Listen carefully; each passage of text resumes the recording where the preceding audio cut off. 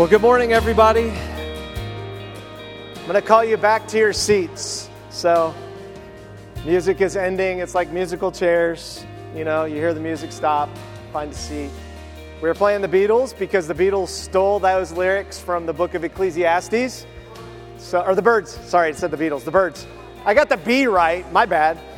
The Birds stole that song from the book of Ecclesiastes, which we are going to be in for the next 12 weeks. And the title of our series that we'll be going through is When All Has Been Heard. When All Has Been Heard. The book is written by King Solomon.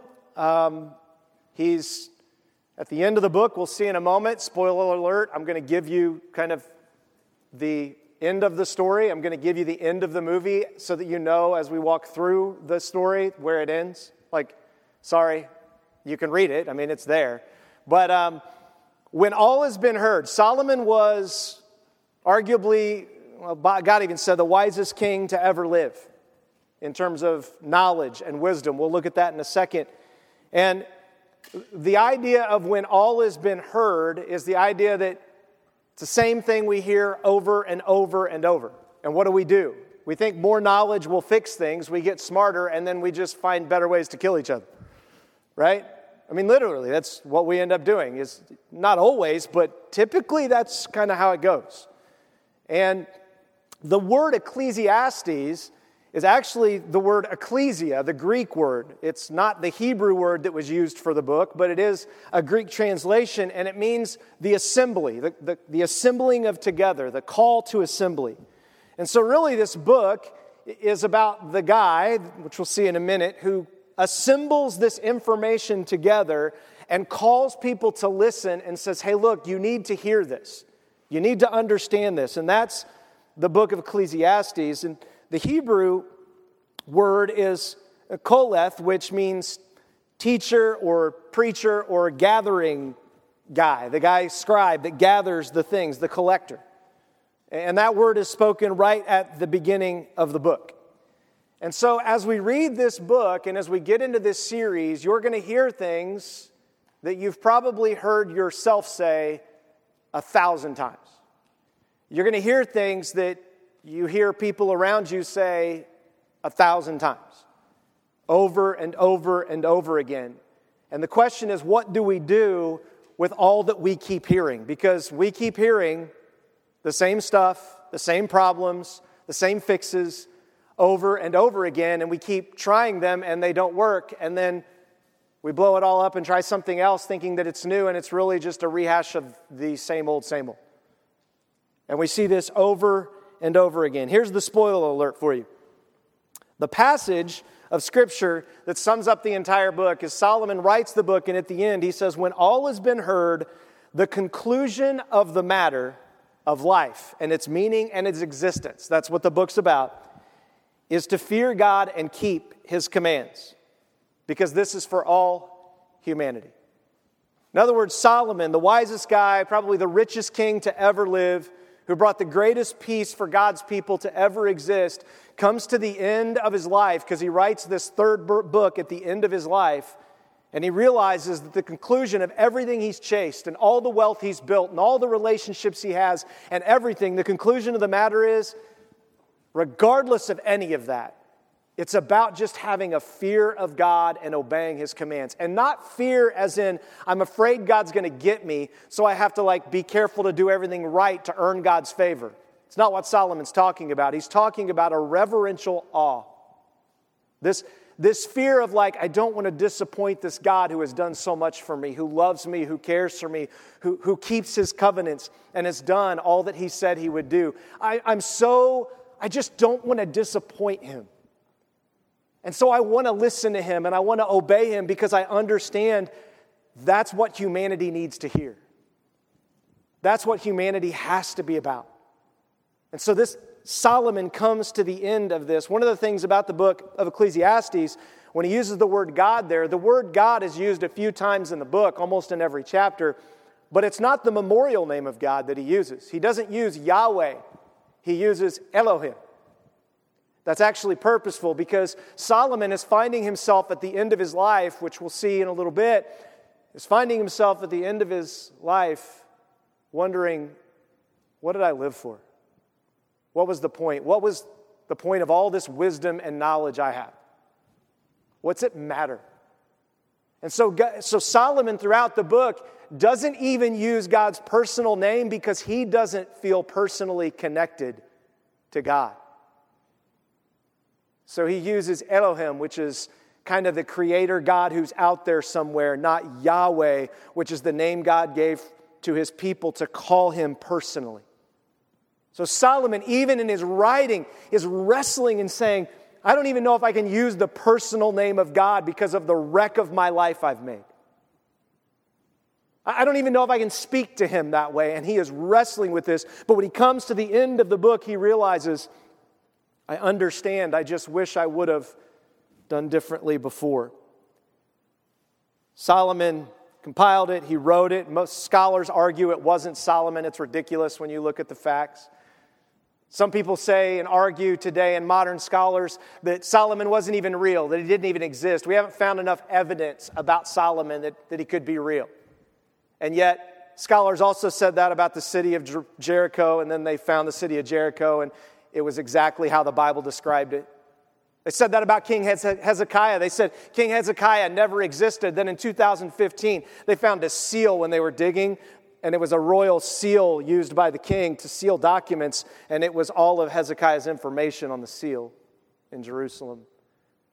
You see, God's continually trying to prove himself, and we're continually trying to say, just keep your distance. I'll have my life the way I want to have it. Thank you very much. And Solomon finds himself at the end of his life in a mess. Today's message starts out this: everything is futile. This is what Solomon says in the first chapter in the opening of the book, and he repeats this. Your version might say everything is meaningless. Everything is pointless. Vanity of vanity. Your version might say it's all vanity. It's just pointless. That's what it means. Everything is futile and meaningless. Okay, this is the wisest king to ever live, with the greatest wealth ever, who has the greatest peace that God's people have ever seen in the world throughout history. And he comes to the end of his life after writing 3 books. He writes Song of Solomon. That's the first book he writes. Song of Solomon is a book all about passion and sex and marriage. That's what the book's about. Young Jewish boys were encouraged not to read Song of Solomon until they became of age because it's that racy. Okay? I mean, it is like, whoo, when you read that book. He makes descriptions of the woman he loves, and you're like, oh, I don't know if I can read that. It is brutally honest because Solomon lived with great passion in the beginning of his life as a young man. Then later, Solomon writes Proverbs. Why? Because you figure out as a young man, passion doesn't work real well. It gets you in a lot of trouble, so you need wisdom, and the people need wisdom. I can't run a kingdom on passion, so God, I need to write down wisdom, and I need wisdom. So Solomon has kind of his 30s and 40s, decides I need to gather all the wisdom I can so that I can make things right and do right things. Now Solomon is in his late 50s, maybe even early 60s. He's writing Ecclesiastes, and he says, all of that was meaningless. The woman I thought would bring me meaning didn't. Because you know what? Solomon probably wrote Song of Solomon about his first wife. Then that wasn't good enough, so he got 699 more wives and 300 concubines. Because the passion couldn't stay up high enough.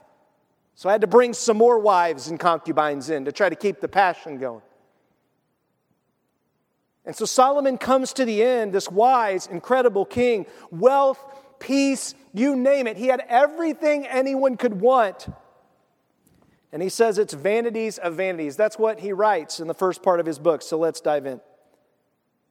He says, well, let me pause. Here's what happened with Solomon, how he became king. You need to know this before we go in. In 2 Chronicles 1:10, Solomon becomes king after his father David. Now, give Solomon a little bit of kind of some mercy. Here's why. If your dad was King Solomon or King David, and you had to take over for him, that'd be kind of hard. You know what I'm saying? Like David, the Goliath killer, David, the great king that unified Israel. And not only is it hard that way, but you are actually the son of the affair and the murder that David committed to get your mom. And you've been entrusted with the kingdom, not the other sons, because all the other sons did horrible, awful things, raping their own daughter, trying to kill their father and overthrowing the kingdom. You think your family's messed up? Oh, David's family, you can't even touch how messed up his family was. David was a broken man. We love to talk about David and Goliath, but David was a broken man. David saved up all this wealth and gave Solomon the expectation that he was supposed to build a temple for God that arguably God never said to build. Look it up. God lets us do things, right? And blesses things we do, even though it may not be what he exactly said to do. Nowhere in Scripture did God say, you build a temple. God told David, I will raise up a descendant from you, and he will build my temple. He wasn't talking about Solomon. He was talking about Jesus building the temple in heaven and building the temple of the human heart. We know that because the New Testament says it. Now, did God use the temple? Yeah. But Solomon had all that pressure to have all this wealth, and you're supposed to be the guy. Solomon is under enormous pressure taking over in the midst of this mess. And everybody's looking to him to say, you're going to be a better king than your dad was, right? Because that's what we all think. We're going to be better than our parents, we're going to make the world a better place. And so we try. We pursue everything to make the world a better place, and then we find out it still stinks. It's not any better. And that's exactly what happened to Solomon. So give him a little bit of mercy. Because he asks at the beginning of his reign, he says, Lord, I realize I'm clueless. I realize I've got a mess on my hands. And he says, now grant me wisdom and knowledge so I may lead these people. For who can judge this great people of yours? At the beginning of Solomon's life, he realizes, I don't have a clue how this works. Yeah, my dad's kind of done some things, but I don't feel like I'm enough. I need help. He cries out to God for wisdom. Look at the next passage. In 1 Kings 3:12, God tells him, and he also repeats this in Chronicles, he says, I therefore will do what you have asked. I will give you a wise and understanding heart so that there has never been anyone like you before and never will be again. Well, that's true for all of us. There's never going to be another you. You have a unique fingerprint, a unique eye signature, a unique DNA. Like all of us are unique. But in this specific thing, God is saying, look, people are going to know about you and it's going to be different. And the wisdom that you have is going to be passed down from generations, which is what we have in the book of Proverbs. And so God actually grants Solomon supernatural wisdom. And you know what? Even though Solomon, we'll see in a second, turns from God and doesn't use the wisdom properly, God never takes it away. See, we always play this game with God that we think, well, if I'm doing something wrong, then God will take it away and that'll tell me to stop doing it. So I'll just keep doing what I'm doing until God stops me. Sometimes God's like, just, that's my blessing, and you can just keep doing stupid, and then one day you'll figure out you just keep doing stupid. He doesn't always just take it away. I mean, those of us who are believers in Jesus Christ, the Bible says the Holy Spirit indwells us and comes into our life. When you sin, it's not like God plays hide and seek with the Holy Spirit, and it goes and hides and comes back. That's not the way it works. God has given this blessing to Solomon. Now he has to figure out how to use it. That's the messiness of free will in our culture. And it's messy. So here's what happens to Solomon. You read the first part of Kings, and Solomon is desperate for wisdom. You read to the end of the book of 1 Kings, and it says, but King Solomon loved many foreign women. The number one way to destroy a man in our culture and in every culture that's ever existed throughout human history is women. God said, I'm going to have one wife, one bride, the church, and I'm going to give my life for her. And men, let's just be honest, we constantly think there's a better option.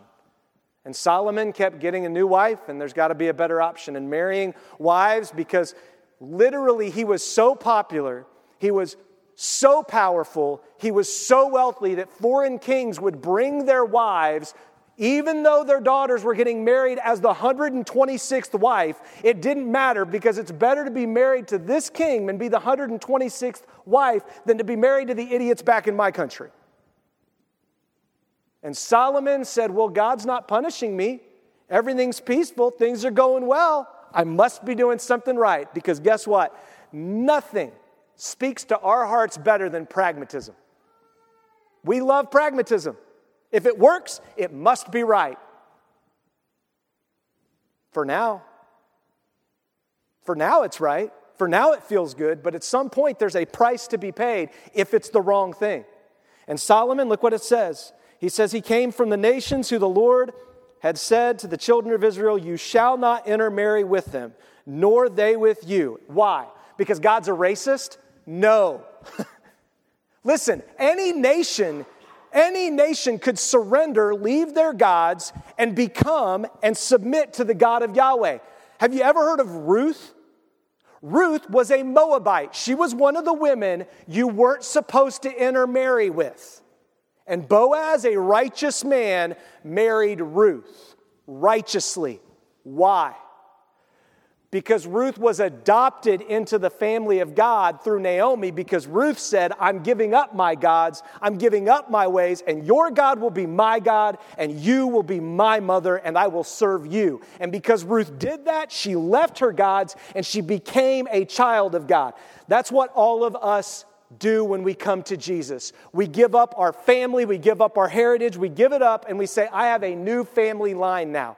I now commit myself to the people and person of God.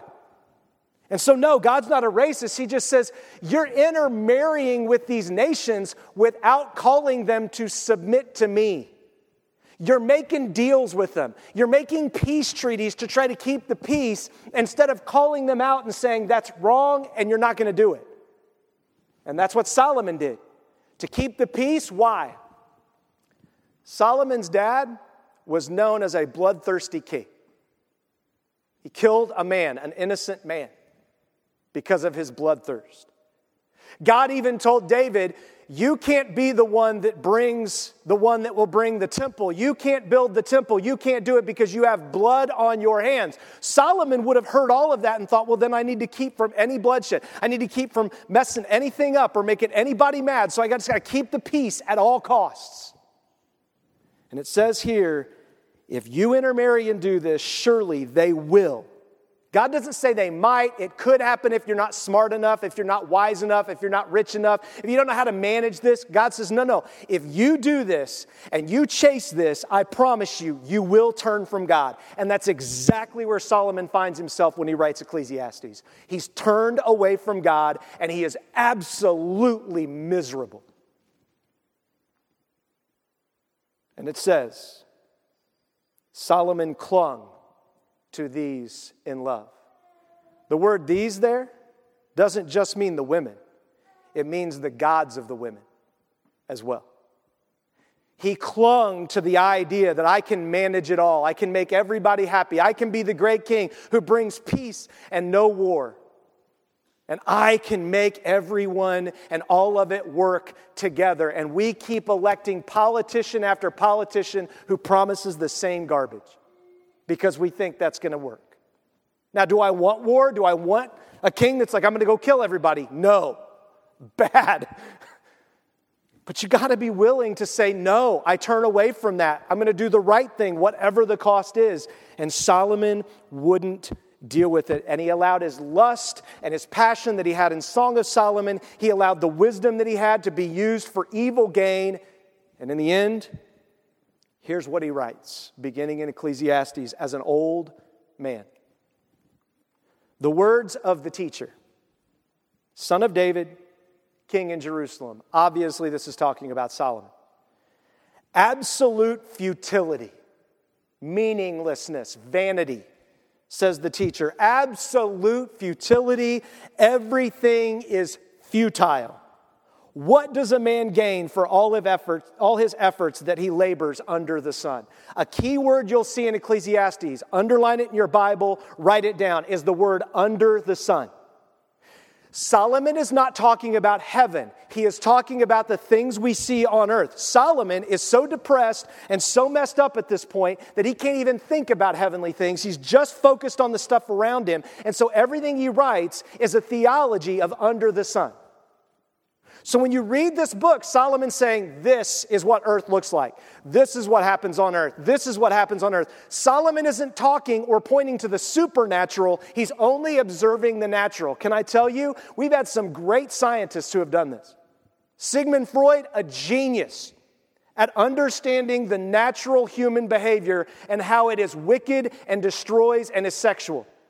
He had no hope offered. His kids hated him. He was a horrible father. He had no hope. He just was able to see what Solomon saw.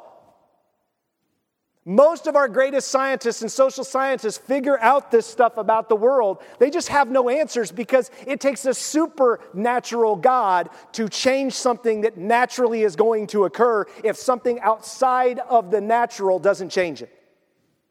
And Solomon is wrestling with, is that even possible? Because all he's pursued is the natural. His children, his family, his life, his wealth, his name, his legacy. He has not been about God. And so he comes and he says, what does man get for all the efforts and labors he does under the sun? The word futile there, when he says futile, futile, futile, like almost 3 times, it's the same kind of way that the Hebrews, when they wanted to really emphasize something like this, the Holy of Holies. In comparison to the Holy of Holies, you have the futiles of the futiles. Like the ultimate futility. Can I just tell you that last sentence, verse 3, you know what we call that in our culture? The American dream. You're going to labor, you're going to work hard, and all your dreams are going to come true. And generation after generation does it, and generation after generation finds out, not really. Now, do I love my country? Do I believe that most of the principles that we govern ourselves by come from Scripture? Yeah, look it up. I've said this multiple times. The reason we have 3 branches of government is because God, in the book of Isaiah, said, God is our king, God is our lawgiver, God is our judge. And the founding fathers said, no one person except God can hold all that power. It needs to be separate to have a mutual accountability. That's from the book of Isaiah. Like we realized at one point in our past that we have to be a nation under God. Interesting, they never mentioned Jesus in our founding documents because that's just a little too radical.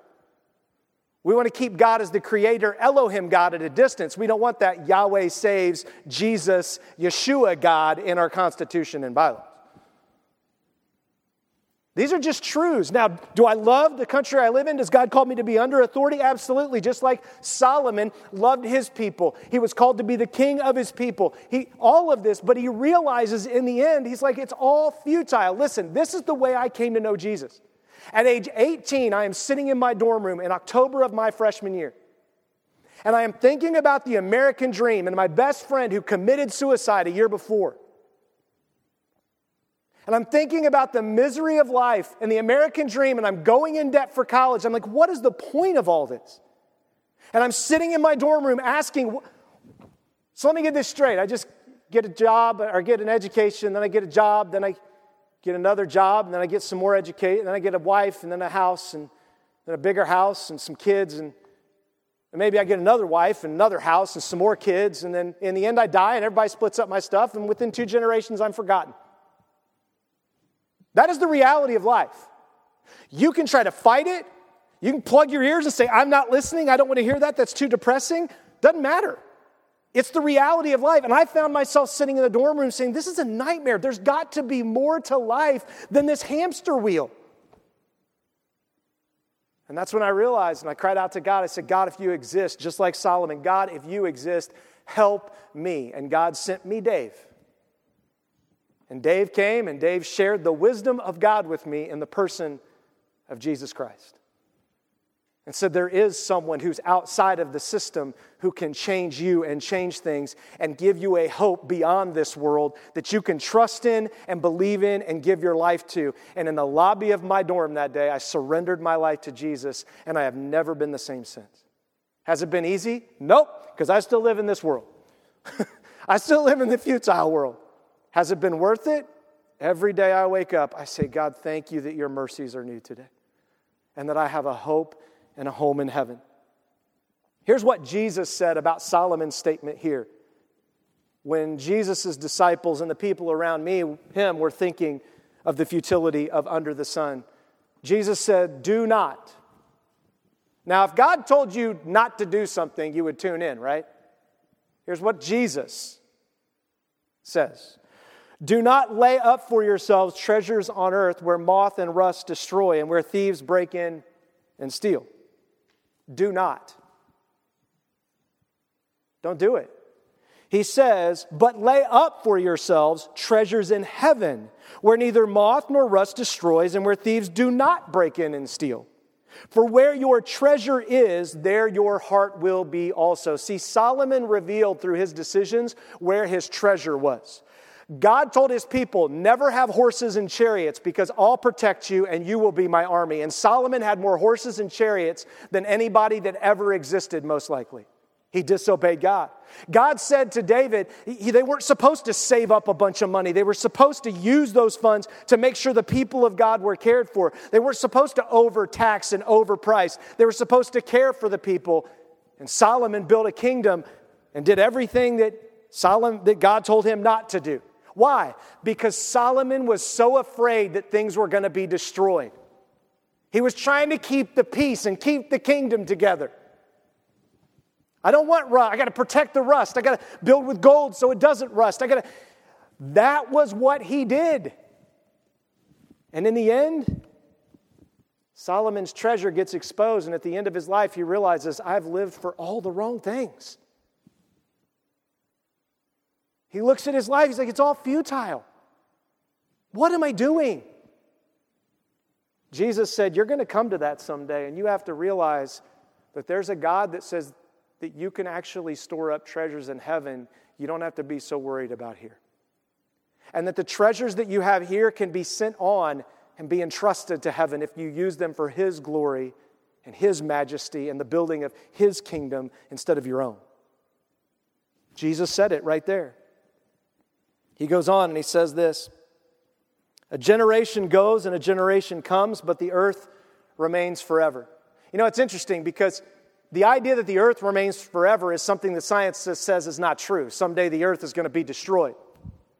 The Bible actually says the earth will actually endure forever. The sun's actually going to disappear, but the earth will keep going. We just studied Revelation last fall, and the Bible says that the sun's going to disappear, but somehow God will supernaturally create a new world in which He is the power source and He is the light of the world. Read the book. Go back and listen to the sermons. It's right there in the end of Revelation. So Solomon is declaring something that science would say that's ridiculous. No, actually, God says somehow He's going to do that supernaturally. The sun rises, the sun sets, panting. It returns to its place where it rises. Gusting to the south, turning to the north, turning and turning goes the wind, and the wind returns in its cycles. All the streams flow to the sea, yet the sea's never full. The streams are flowing to the place, and they flow there again. Solomon's like looking at the world. He's like, and it's all just the same old, same old. Sun goes up, sun comes down. We get rain, it all floods, and it flows away. And then we got drought. And it's just the same cycles over and over and over. Generation comes and they all die off and a new generation comes. This is the same thing that happens all the time. And every generation thinks we're going to survive longer. We're going to make the difference. Our empire will never fall, and every empire falls. And we look back and then we go, oh, look, they built some we're still using Roman roads in Europe in some places. Wow, that's incredible. Yeah, Rome's gone. Look at what Jesus said. Jesus tells them, going back. Jesus said to them, do not be amazed that I told you, you must be born again. The wind blows where it pleases. That's what Solomon said. And you hear its sound, but you don't know where it comes from or where it's going. so it is with everyone born of the Spirit. Welcome to weather forecasting. How many times the weather forecast like, it's coming, here's what's going to happen. It's like, that was it? And then another time, it's like out of nowhere, it nails us and no one's prepared. Right? Solomon realized that thousands of years ago. Jesus said, this is going to happen all over the place. He's like, but here's the deal. Why are you so amazed that I keep telling you there's a supernatural rebirth? That's what being born again means. He's talking to Nicodemus, and not Nicodemus looks at him because Jesus says, you must be born of the water and born of the Spirit. And Nicodemus is like, okay, you're born of water as in the water breaks and the baby comes, so I guess I got to get back in my mom and be born again into the Spirit. Literally, read the passage. Nicodemus is like, how do I get back in my mom? No. Jesus is like, no, don't even have that thought. He's like, this is about a supernatural spiritual rebirth. It's what Ruth did. Ruth said, no longer these gods, but this God. Supernaturally, I'm going to surrender my will and my life to allow His supernatural power to change me. It's what Solomon wasn't willing to do. It's what he struggled to do. And Jesus says, everyone born of the Spirit gets that you can't control things. You have to allow God to do His work. You have to understand the fear of Him and to walk by the Spirit. There's another place in Scripture that says if we walk by the Spirit, you will not carry out the desires of the flesh. That we are so fleshly. We want to feed all of our thoughts and plans and goals, and we want to feed ourselves. Jesus is like, why don't you just wait for the Spirit? Let it move and just do the simple cycles until the Spirit moves. And you know what? The Spirit may not move in your generation. It may not move for you in a powerful way. Big whoop-de-doo-dah. Doesn't change who God is. We can still trust Him. We can still walk with Him. It's exactly what Jesus is explaining. Ecclesiastes goes on and he says, all things are wearisome. Ha! They are, aren't they? I mean, right now, most of you are in some kind of New Year's resolution, aren't you? Most of you in this room. You got something in your head that's like, oh, I'm going to do this. Has it gotten weary yet? You weary of it yet? You will be about mid-February, if not now. 80 to 90% of people by mid-February quit on their New Year's resolutions because they get weary. Oh, that's too hard. I'll just go back to eating ice cream. I like ice cream. I'm not that fat. It's what we do. Solomon's no different. And he says everything's wearisome. Man is unable to speak. Someone comes to you and confronts you. I thought you were going to not do that. I changed my mind. We don't want to talk about it. We don't want to say. We just, leave me alone. Back off. I got this under control. God's like, no, I want to talk to you about this. And then he says, the eye is not satisfied by seeing, and the ear filled with hearing. You think that the next thing you see is going to bring you satisfaction. The next thing you hear is going to bring you satisfaction, but it's not. You think, oh, if I could just only see the Grand Canyon. Then you see the Grand Canyon, you're like, oh, I can only see more of the Grand Canyon. Oh, if I can only see like the Devil's Canyon. Oh, if I can, like all this, it's not enough. We know that intuitively. And so Solomon says, the eye's never satisfied. We never sit back and go, I don't need anything. I'm so content. It's just, everything's fine. That's rare. And normally when we do it, it's because we're actually ignoring things we're supposed to be doing. So we look at God in some kind of pseudo-spiritual way and be like, I'm just being content right now. While the house is a disaster and the kids are killing one another and you do all the work. That is not righteous. Then he goes on and he says the ear is filled with hearing. We hear all these messages, all these things that tell us what we want, what we need, who we should be, who we shouldn't be. Solomon's like, I'm 60 and I'm worn out.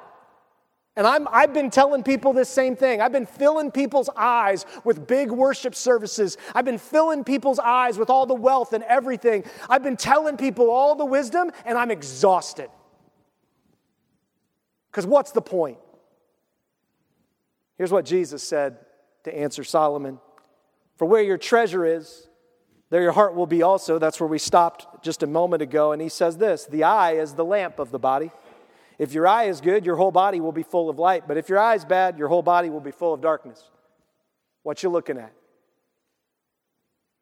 What do you keep looking to and looking for and trying to find satisfaction in? Stop it. Look to Christ. Look to Him. That's what Jesus says. And then he goes on and he says, but if your eye is bad, it'll be full of darkness. So if the light within you is darkness, how deep is that darkness? If you say you know Jesus and you keep chasing the dark, what is going on in your heart? And by the way, God doesn't want you to live there and stay there. He wants to bring light to the dark places. He says, no one can be a slave of two masters, since either he will hate one and love the other, or be devoted to one and despise the other. That's what Solomon is wrestling with in Ecclesiastes. He's lived his life for himself, his kingdom, all slapping God's name on it the whole time. When God has said, you don't obey me, and I'm going to strip the kingdom from you, which happens. He says, you cannot be slaves of both God and mammon. Your version probably says money. That's not a best translation. Mammon, actually, the word used there means like material wealth or anything that promises wealth or satisfaction. That's what that word actually means. Anything that's going to be to your earthly material gain. He says you cannot be slaves of both God and that thing that you think is going to bring you satisfaction and hope and fill all the voids in your life. You can't chase both, because what's going to happen is you're going to choose one over the other every time, and then you've got to deal with the consequences of that choice. Every time. And God says, I want you to choose to be a slave of me, a servant of me. Because the slavery that the world offers will destroy you. The slavery I offer as a good master is I actually offer you not just slavery, to be born again as my son or daughter. And as a son or daughter of a king, a good son or daughter of a king says, my dad's the king. I want nothing to do with that. I just want to serve him and tell people how great my dad is. That's the proper response, especially to a king that's never going to die and give you the throne because he lives forever. So there's no competition. I just want to serve him and tell him how great he is. Goes on and says this in Ecclesiastes. Solomon writes, what has been is what will be, and what has been done is what will be done. There is nothing new under the sun. Can anyone say about anything, look, this is new, it's already existed in the ages before us.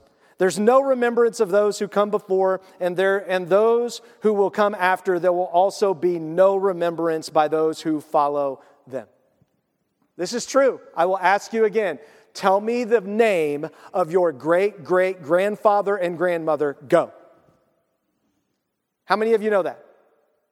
Raise your hand if you know the name of your great-great-grandmother and grandfather. 1, 2. 1, 2. Solomon knows your heart. You're going to forget. You'll be forgotten by your own family. Tell me the name of somebody instead, really important. Tell me the name of the specific name, not the name he inherited, the specific true name of the largest Chinese kingdom that ever exists, that probably would have been the largest empire ever in the history of the world. Go. Maybe. I don't know the answer, even though I studied Asian studies. I forget. But you don't know. I don't know either. And was that really their name? Maybe. Solomon is just stating what's true, and instead of us dealing with the reality of what Solomon's writing, we do what Solomon did. We bury our heads, look around us, listen to what we want to, and say, I'm not listening. I don't want to see. I'm going to focus on what's right in front of me, and I'm going to listen to what I want to listen to. So we keep doing the same stupid over and over again because we're not inviting a supernatural change to help us.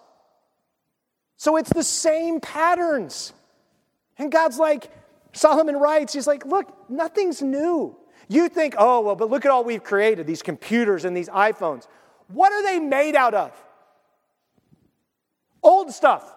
Silicone, sand, copper, gold, silver. Like, it's not new. It's just been repackaged and melted down. It's not new. We didn't create new elements out of nothing. We just discovered elements. We're like, ooh, we'll do this with it. And then we call it new. And God's like, no, I made that. I always laugh at those people that are like, argue, especially atheists who would say that God doesn't exist and, that nature has always gone on and gone on. And I'm like, okay, well then who created the first atom? Not the man, but the atom, the particle. Something, you can't take something from nothing. Something started it all. Something. Otherwise, whatever was the first element should be your God. Because that's the thing that will always exist. So helium or whatever, that's carbon is the God that we worship. He goes on, this is how Jesus said, this is the hope we have. When Solomon's writing all of this and he comes down and he says, there's no remembrance, this can be really depressing. If you're not depressed by now, then you're not reading the right book. Because the point of this book is to bring you to a place to be like, so the richest, wisest man in the greatest kingdom with the most peace feels like this on a regular basis and writes it down? Yep. Jesus, God says this, for I will be merciful to the wrongdoing, and I will never again remember their sins. By saying a new covenant, he has declared that the first is old, and what is old and aging is about to disappear. That's me. I'm old and aging and balding and all kinds of other stuff. And I recognize that I probably have less time on the earth than I've already had. I'm going to disappear. I have to live with the reality of that. I can try to plastic surgery and get some hair plugs and, stretch my skin out. And y'all yeah, that doesn't look right. You can do all that stuff. And everybody around you looks and goes, no, just age, please. Just get old. It'll look much better, right? Just stop trying. And he says, look at this. I will forgive. You see, there is a God who brings us to this point. Every one of you, including myself, will come to this point where we come to this emptiness and we have to make a decision. Do I believe that there is a God who is merciful, who will forgive, who can supernaturally change things, and has a supernatural plan outside of this world that I can live for?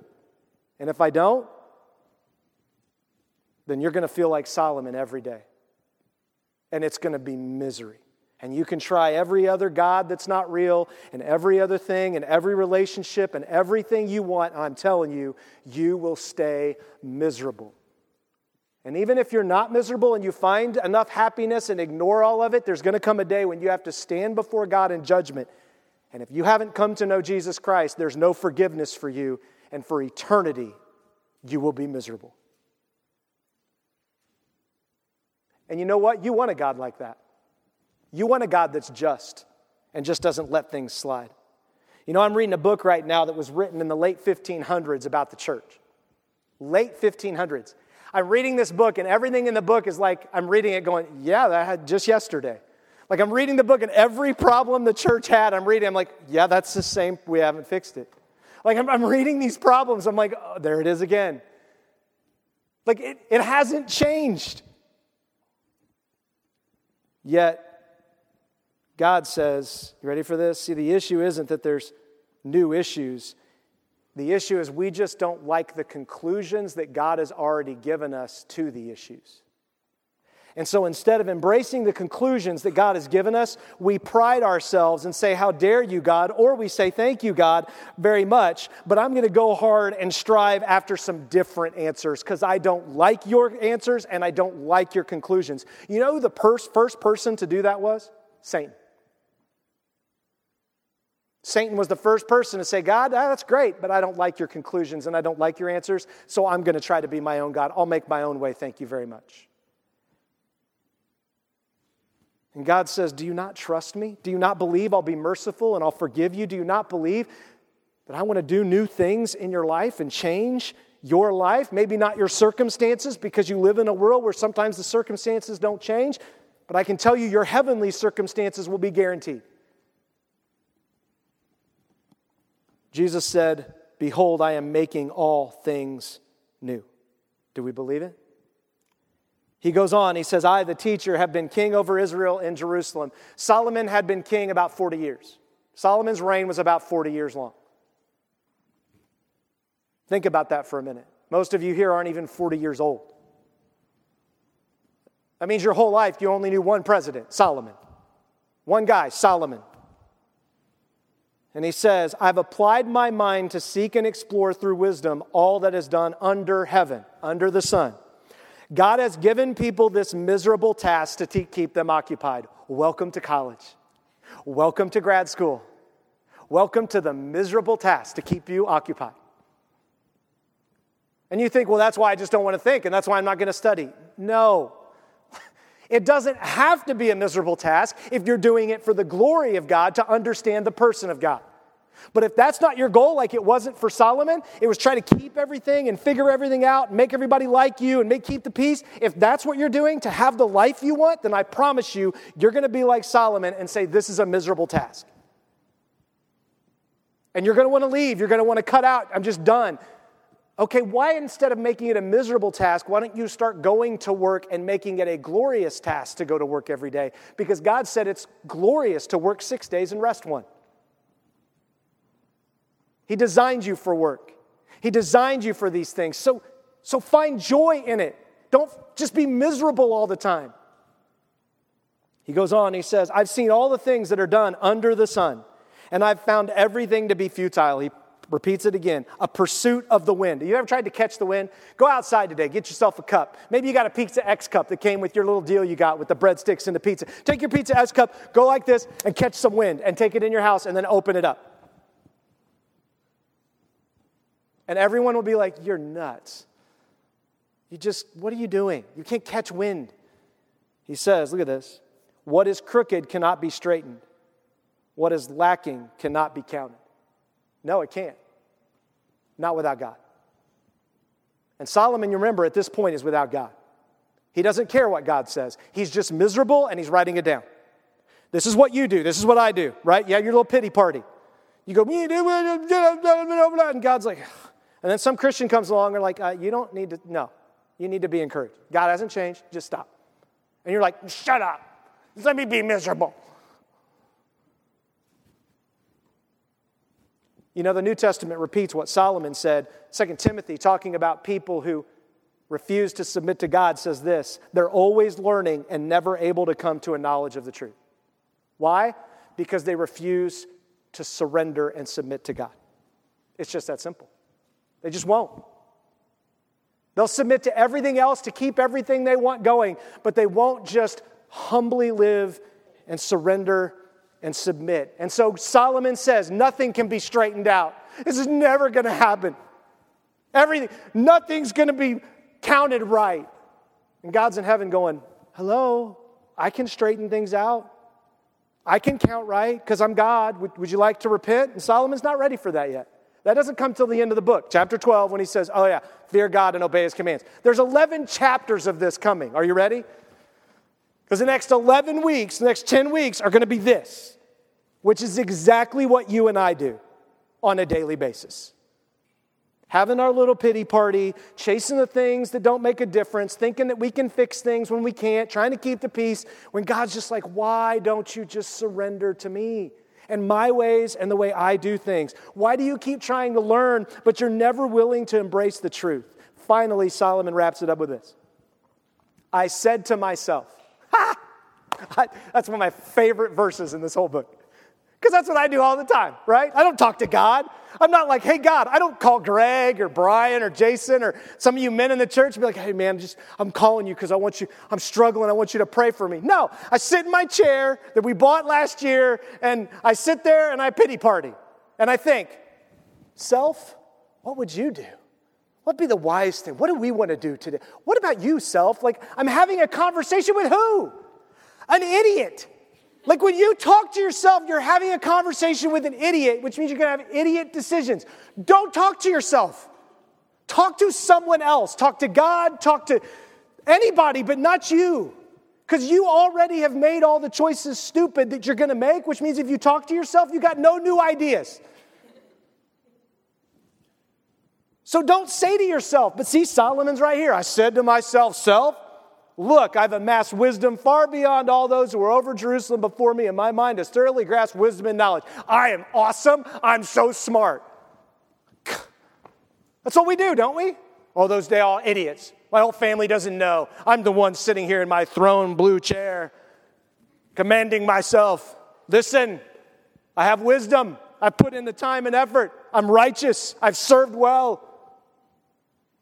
No, you haven't. You're an idiot. And you sound like an idiot. Solomon sounds like a moron here because he's acting moronic. And then he goes, I've applied my mind to know wisdom and knowledge, madness and folly. I've learned that this, too, is the pursuit of the wind. For with much wisdom is much sorrow. As knowledge increases, grief increases. Yep. Now, does that mean we should remain stupid? No. Don't do it. That's not what we should do. It's just when you're increasing knowledge for all the wrong reasons and you're using all the wisdom for your own pleasure and glory, or you're ignoring all the knowledge and ignoring all the wisdom so you don't have to deal with anything, both of those are going to lead to you being miserable, futile. And you're not going to want to hear it. When all has been heard, you're like, I don't want to hear it. I don't want to hear it. I don't want to hear it. And Solomon says, look, I've applied myself to all of this, and what's the point? Well, the point is you haven't gotten to the place where you're broken yet, Solomon. That's in 11 chapters. You're still wrestling, and so it's 11 chapters of our conversations that we see. Now, as I wrap up, here's the hope. The wisest man to ever exist was not Solomon. It was Jesus. Because Jesus actually applied every single piece of Old Testament wisdom perfectly for the glory and obedience of God the Father. And you know what this wonderful world did to Jesus when he did everything perfect and right, exactly how God said to do it? We killed him. I don't want to hear you. Thank you very much. You can take that back to the heaven you came from. And yet, Isaiah says this about Jesus, prophesying. It said, he is despised and rejected by men. See, Solomon had tried to be loved by men, keep the peace, liked, build the kingdom. Jesus was like, I'm building God's kingdom. I really don't care what men think. I want them to love my Father. I want them to respect my Father, and they won't do it. A man of sorrows, look at that. A man of sorrows and acquainted with grief. Solomon avoided all sorrow and all grief. He lived for pleasure. He lived for his kingdom. And Jesus was like, I embrace all the sorrow and the grief of the world. I'm going to put it on my back. The stripes on my back and beatings, and on the cross for you. And then it says, and we hid, as it were, our faces from him. He was despised, and we did not esteem him. Let me ask you, are you hiding from God like Solomon's hiding? Are you hiding from the truth of what we just read about? Are you hiding from Jesus because you understand that to go to him means you're going to have to deal with some grief and sorrow that you've caused in your life and caused in others' lives, and I don't want to deal with that, so I'm just going to chase some things to try to give me some numbness and some peace? Jesus says, I'll forgive you. I'll take your sorrow and your grief, and I'll teach you how to manage it. I'll walk with you through the sorrow and grief. Don't hide from me. Fear me. Obey me. Stop hiding. Bring all the mess You're a mess, I promise. I'm a mess. Bring it all. And go before God and say, you were despised, so I know you won't despise me because you took the despising of your father so that I wouldn't be despised by you if I'll just surrender to you. And it says we did not esteem him. Solomon would not esteem God. He kept esteeming himself. Don't esteem yourself. Don't make a deal with God and say, well, God, if I do this, then you'll esteem me. You'll give me what I want in these areas. No. Just go to God and say, I got nothing to offer. I don't know if you're going to do anything, but I know this. I am done with that world, and I want the one that's coming. And surrender. And you want to know why we don't do it? Because we're just like Solomon. We're just like Solomon, only without all the wisdom and wealth for most of us. See, we can't stand to be sad or depressed, and we'll do everything we can to not endure. That's what Solomon was dealing with from his father, David. Trying to keep the peace, not being that guy. Can I just tell you? Jesus says, you don't have to feel despised and rejected because I took that for you. You don't have to be a man of sorrows and grief all the time because I will take your sorrow and grief. See, when all has been heard, God says, Ecclesiastes, gather. Listen. I will help you. Come to me, all you who are weary and heavy laden, and I'll give you supernatural rest. Let's pray. Father, thank you this morning for this word. Lord, I thank you for the opportunity to read through this book and that you had Solomon write it down. A man that we could never measure up to on earthly standards, but still just as miserable as many of us are at times. And Lord, I'm thankful that when I get to these places of misery, that I have a hope that Solomon, it took him a while to get to. I thank you that I have you, that you came and you lived a perfect life. You died on a cross and you came back to life to prove that you were God so that we could clearly understand the purpose of this life and the one to come. Lord, I thank you for the wisdom of Scripture. I thank you that you used broken people to write these words, to warn us, to help us, to encourage us. And so this morning, Lord, and online, if there's anyone who has never surrendered their life to you and they're caught in what Solomon's caught in, Lord, I pray if they're willing today that they would surrender. They wouldn't be like Solomon and harden and just sit in misery. They'd finally just say, I'm done. And Lord, it doesn't mean everything's going to get better all of a sudden. There are still the consequences of all the things under the sun, but it means that there's going to be a purpose and a peace that they could never get any other way because they trust you. And if they do that, you promise that they will never be forgotten. They will be remembered forever in heaven, and their name will be written down in the Lamb's book of life. And when the new earth comes and you come back and you reign, they will be with you and be with the ecclesia, the people of God, forever. And Lord, for those of us who are believers, I pray that we would take this to heart. We'd get serious about using the wisdom and knowledge and things that you've had, not for our own glory and kingdom, but for yours. And we do it in a way that we just embrace the simple. We embrace the sun going up and sun coming down, that we're not always trying to do new, exciting, flashy things, that we're really willing to just find wisdom in serving and doing simple things that people have been doing for thousands of years to give you glory. Lord, we thank you. We praise you. Pray all this in your name.